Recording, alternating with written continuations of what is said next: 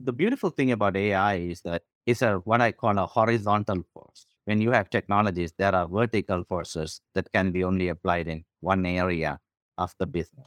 Or you have horizontal forces which can be applied across the entire area of the business. Welcome to the Innovation and Compliance Podcast, part of the Compliance Podcast Network. Join us every week as we talk with industry innovators who are making compliance to help business run more efficiently and at the end of the day, more profitably. Here's your host, Tom Fox. Hello, everyone. This is Tom Fox, back for another episode. And today I have with me Brian Sathianathan. Hope I got that right. If so, it's probably one of the few times I've got that last name correct. But Brian, first of all, welcome and thank you so much for taking the time to visit with me today. Tom, thank you for having me here and great to be here as well. I'm very, very excited to be on your show and it's going to be fun. Could you tell us a little bit about your professional background? Absolutely, Tom. Currently, I am a Chief Digital Officer and the CTO and the co-founder of a company called Iterate.ai. But then my professional background, I've always been a technologist and a sort of a marketer combined together. So I started in 2099 with Apple, and then I grew up the ranks and worked on a lot of their secret products. And then after Apple, I was in the first iPhone team when we first invented the device. And then I ended up starting a video streaming company, my own startup that got acquired. And then I did a bunch of venture capital work investing in startup companies. And then I ended up starting Iterate AI after that with my co-founder, John. May I assume from your professional background, you did survive Y2K? Yeah, I did. Yeah. Good. Always have to ask that. Yeah. So what led you to co-found Iterate AI? So when we first started Iterate AI, John and I we were sitting on a board in Ukraine. I was sitting in a couple of boards, and one of the boards that I was sitting in was an incubator out of Ukraine that was helping Ukrainian entrepreneurs come to the US and sell to US corporates and license their software and so on. Very quickly, we realized that the world is flat. There is so much technology going out there, and the same the same quality of entrepreneurs you had in the US, you had in Ukraine as well. So we begin to realize that this is going to so this was in 2011, right after I sold my company, my first company. So I'm like, that's going to be a big boom here. And this is going to be the trend. Innovation is going to be everywhere. And we wanted to have a company that helps large companies innovate a lot faster. Fast forward a couple of years, we realized that for large companies to innovate more aggressively and more effectively, they need software that actually is connected to all these ecosystems. In 2000, if you're a senior leader in a big company, your biggest threat was, how do I get my business on the internet?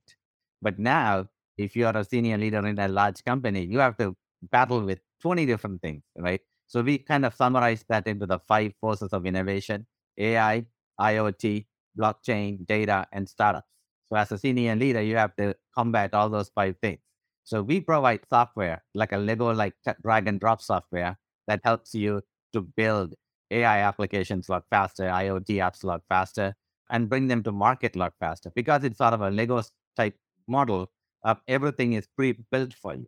So you can basically, bring that in and, bring up larger systems very quickly to market. In fact, we benchmarked, we can bring large digital applications 17x faster. This is not just a front-end app, but you're talking about entire enterprise solution, 17x faster than what's possible. Because imagine you're building a house from scratch versus, bringing in a luxury home in a truck where you can put together. So that's kind of the best way to think about it, right? So during the boom, during the pandemic, we had a big growth. We grew like 238%. We were listed as one of the fastest growing company in the Deloitte Fast 500 list. And now we are like about 100 some people here in Silicon Valley and Denver, India, and in Sri Lanka. What's your Sri Lankan operations? So we have quite a lot of AI engineers in Sri Lanka for basically focusing specifically on taking very complicated AI technologies like generative AI, right? Like all the stuff that's happening with large language models, generative AI, also like object recognition, computer vision, and wrapping that and bringing them into more usable Lego blocks within our platform.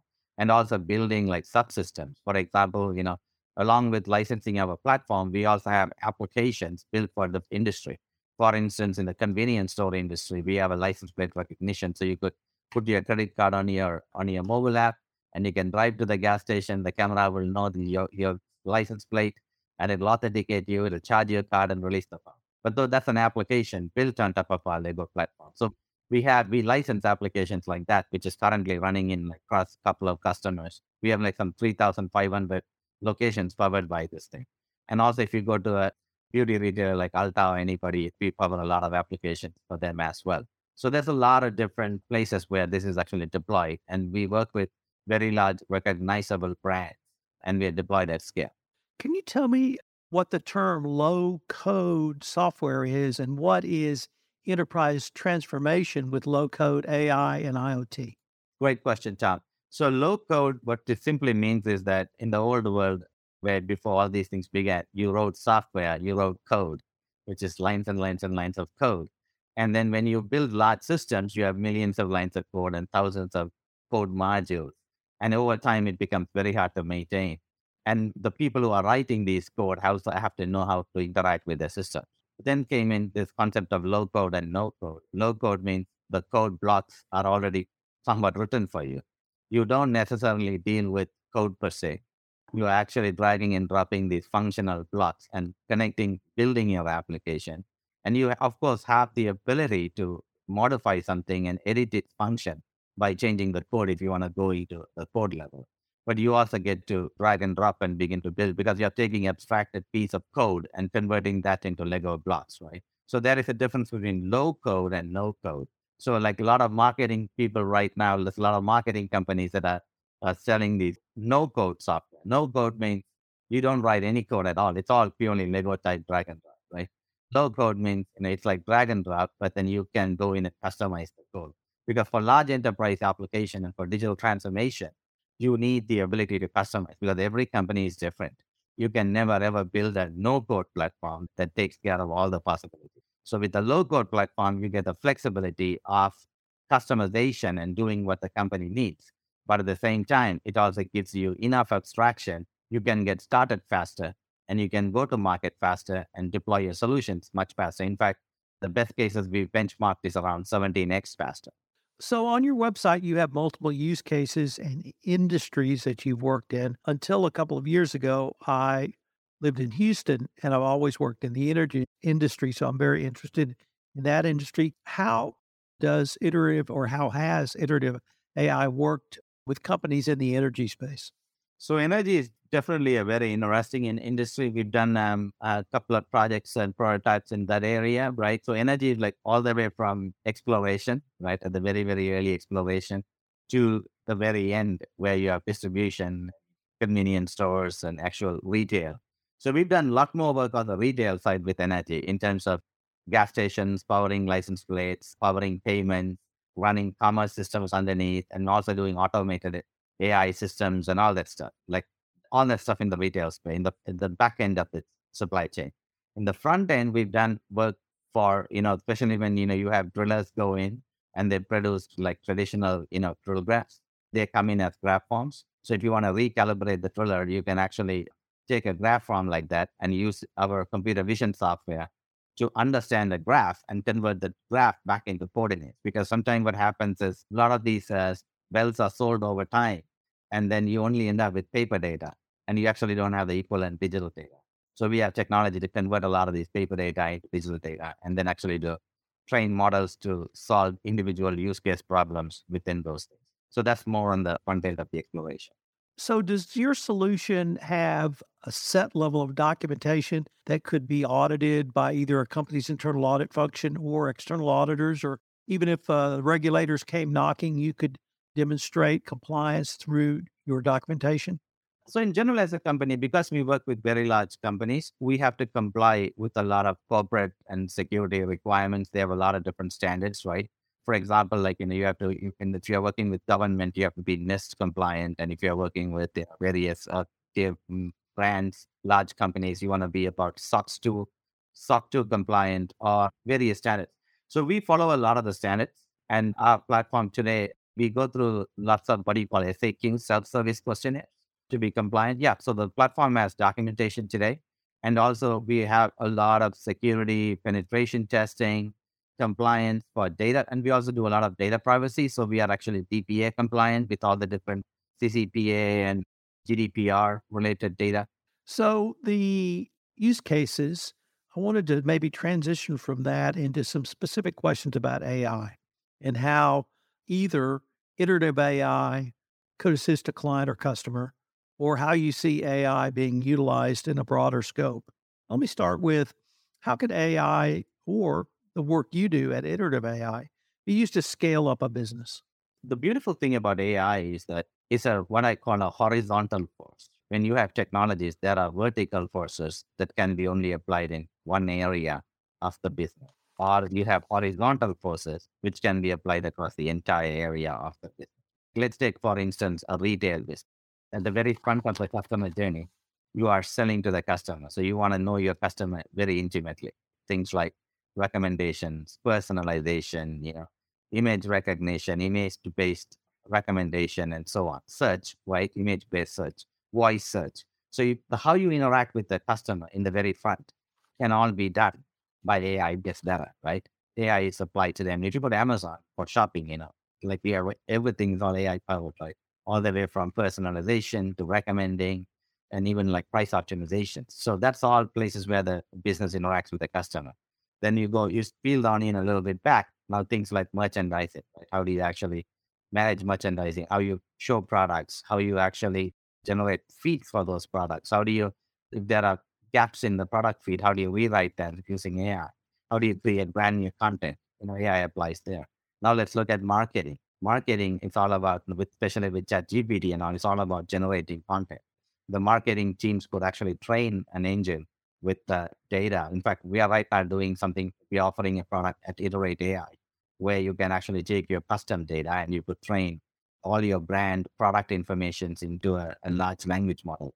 And then automatically that language model put back and write product descriptions, right? Things like that. So in that way, you can actually you can use AI in a much more bigger way, much more efficient way in generating content. And as you go further and further right, into IT, AI is applied everywhere. And then you go further into supply chain where your products originate. There is all kinds of route optimization. There is better time of delivery, storage optimization. So AI is across your entire business, not only the customer facing plane, but also it's on the internal IT plane as well, right? Your employees in hiring, all the way from employee hiring to employee termination and employee growth can also be powered by AI. So AI is everywhere. It's a horizontal force. That's why it's very powerful. I just gave you an example of one industry, but you can take the same thing for oil.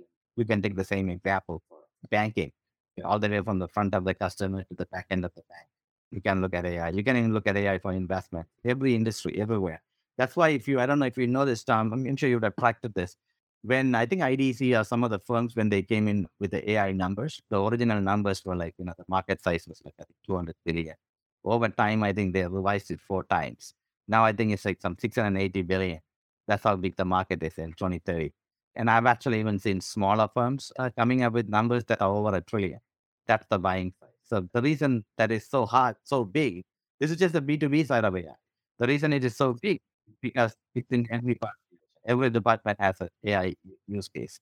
From legal to HR to marketing to finance to accounting to like a lot of GA. Because a lot of times when a new technology comes, it always comes into the marketing side or into the consumer side or the actual product side. And with AI, it's everywhere. You will find it in GNA, you will find it in legal, every part of the balance sheet is influenced by AI, which is amazing. So, business process automation is something that many leaders are thinking about in a wide variety of corporate disciplines. And the general theory, as I understand it, is that if you can remove some of the more repetitive tasks that perhaps require a little less ingenuity and initiative, you can give people more time to really blossom out and use their more creative side. First of all, hopefully that's a fair assessment of business process automation from your perspective. But whatever your perspective might be, how do you see the role of AI in business process automation? And are you helping companies to really use some of those AI driven completion of tasks to help business process automation? So I think the business process automation was one of the very, very early places where not only just AI, but even low code itself took its origins because a lot of the tasks are repetitive and it also most of the time follows some kind of a workflow, right? It starts in A, goes to B, has a bunch of branches. So because of the nature of how it works, a lot of BPO, BPA processes had the low code started there. So eventually that low code actually From there, it went into a lot of other places like deep enterprise application, consumer apps, industrial solution, and so on. But the AI itself, in general, is very applicable in the BPO process, right? Like the way we help is, especially a lot of our business process optimization and business process modification work with AI is happening within large companies, especially within banks, insurance, and finance institutions, where there is a lot of data and there is a lot of conversion from digital data into data that can actually be understood, because a lot of times data is sitting in places where it's not flowing properly. So using a platform like us, you can build the Lego blocks and build a workflow very gracefully. And you can apply AI at every point of the decision making. For example, banks modifying loan queues or looking at loan applications and figuring out actual lenders in real time.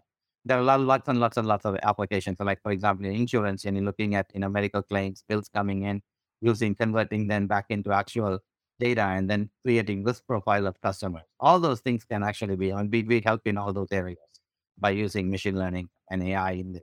So AI is definitely playing a part. But today, I think the way AI is being used is it's AI is being used with a combination of rule-based or workflow systems. What I mean is somebody has to go and put these blocks together, build a workflow, and some parts of the workflow will use AI, risk calculation or OCR extracting data or like whatever, right? Whatever or recommending products and offering. So you have a human put workflow together that has places where you have AI capabilities plugged in or machine learning capabilities plugged in. Tomorrow, what happens is, because the nature of our workflows are predictable, just like you type a problem and ChatGPT generates your text, a lot of that stuff will be generated. A lot of AI industry is going to be like a single click workflow generation.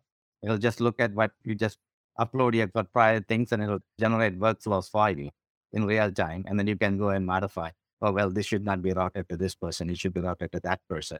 If there's a failure here, pass it on. So you can change. So there'll be a lot of code generation that's going to happen in this space.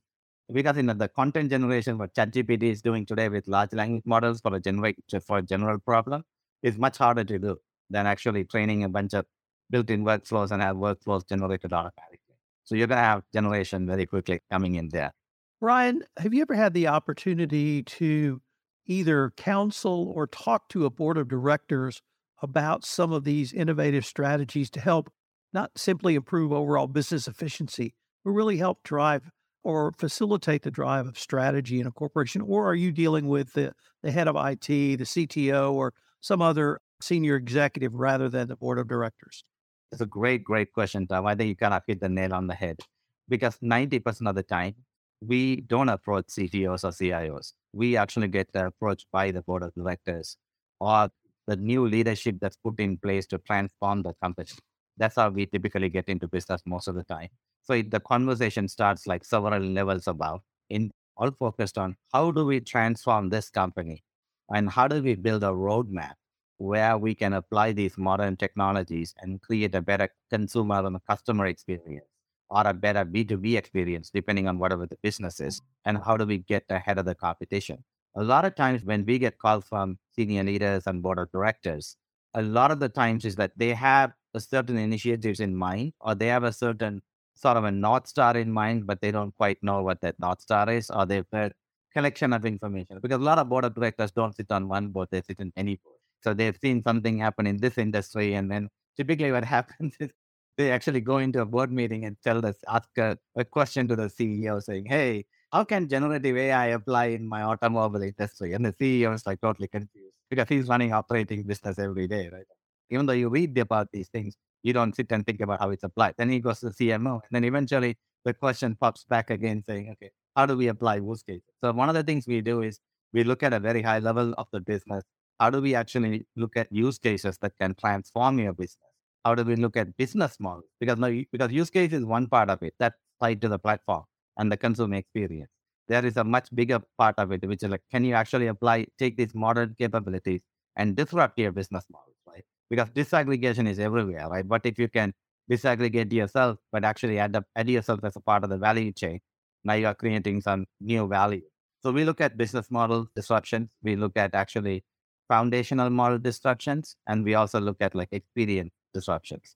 And we advise the board, and that eventually takes us into a long-term relationship. And eventually we work with the senior leaders, the deployment leaders to get this going. We also have had business the other way too. We've had CIOs and CTOs who have very specific needs. They know what they want, and then they suddenly have a meeting with us and they've seen our product. Typically, when we talk to customers, we have this concept called the Denny's menu.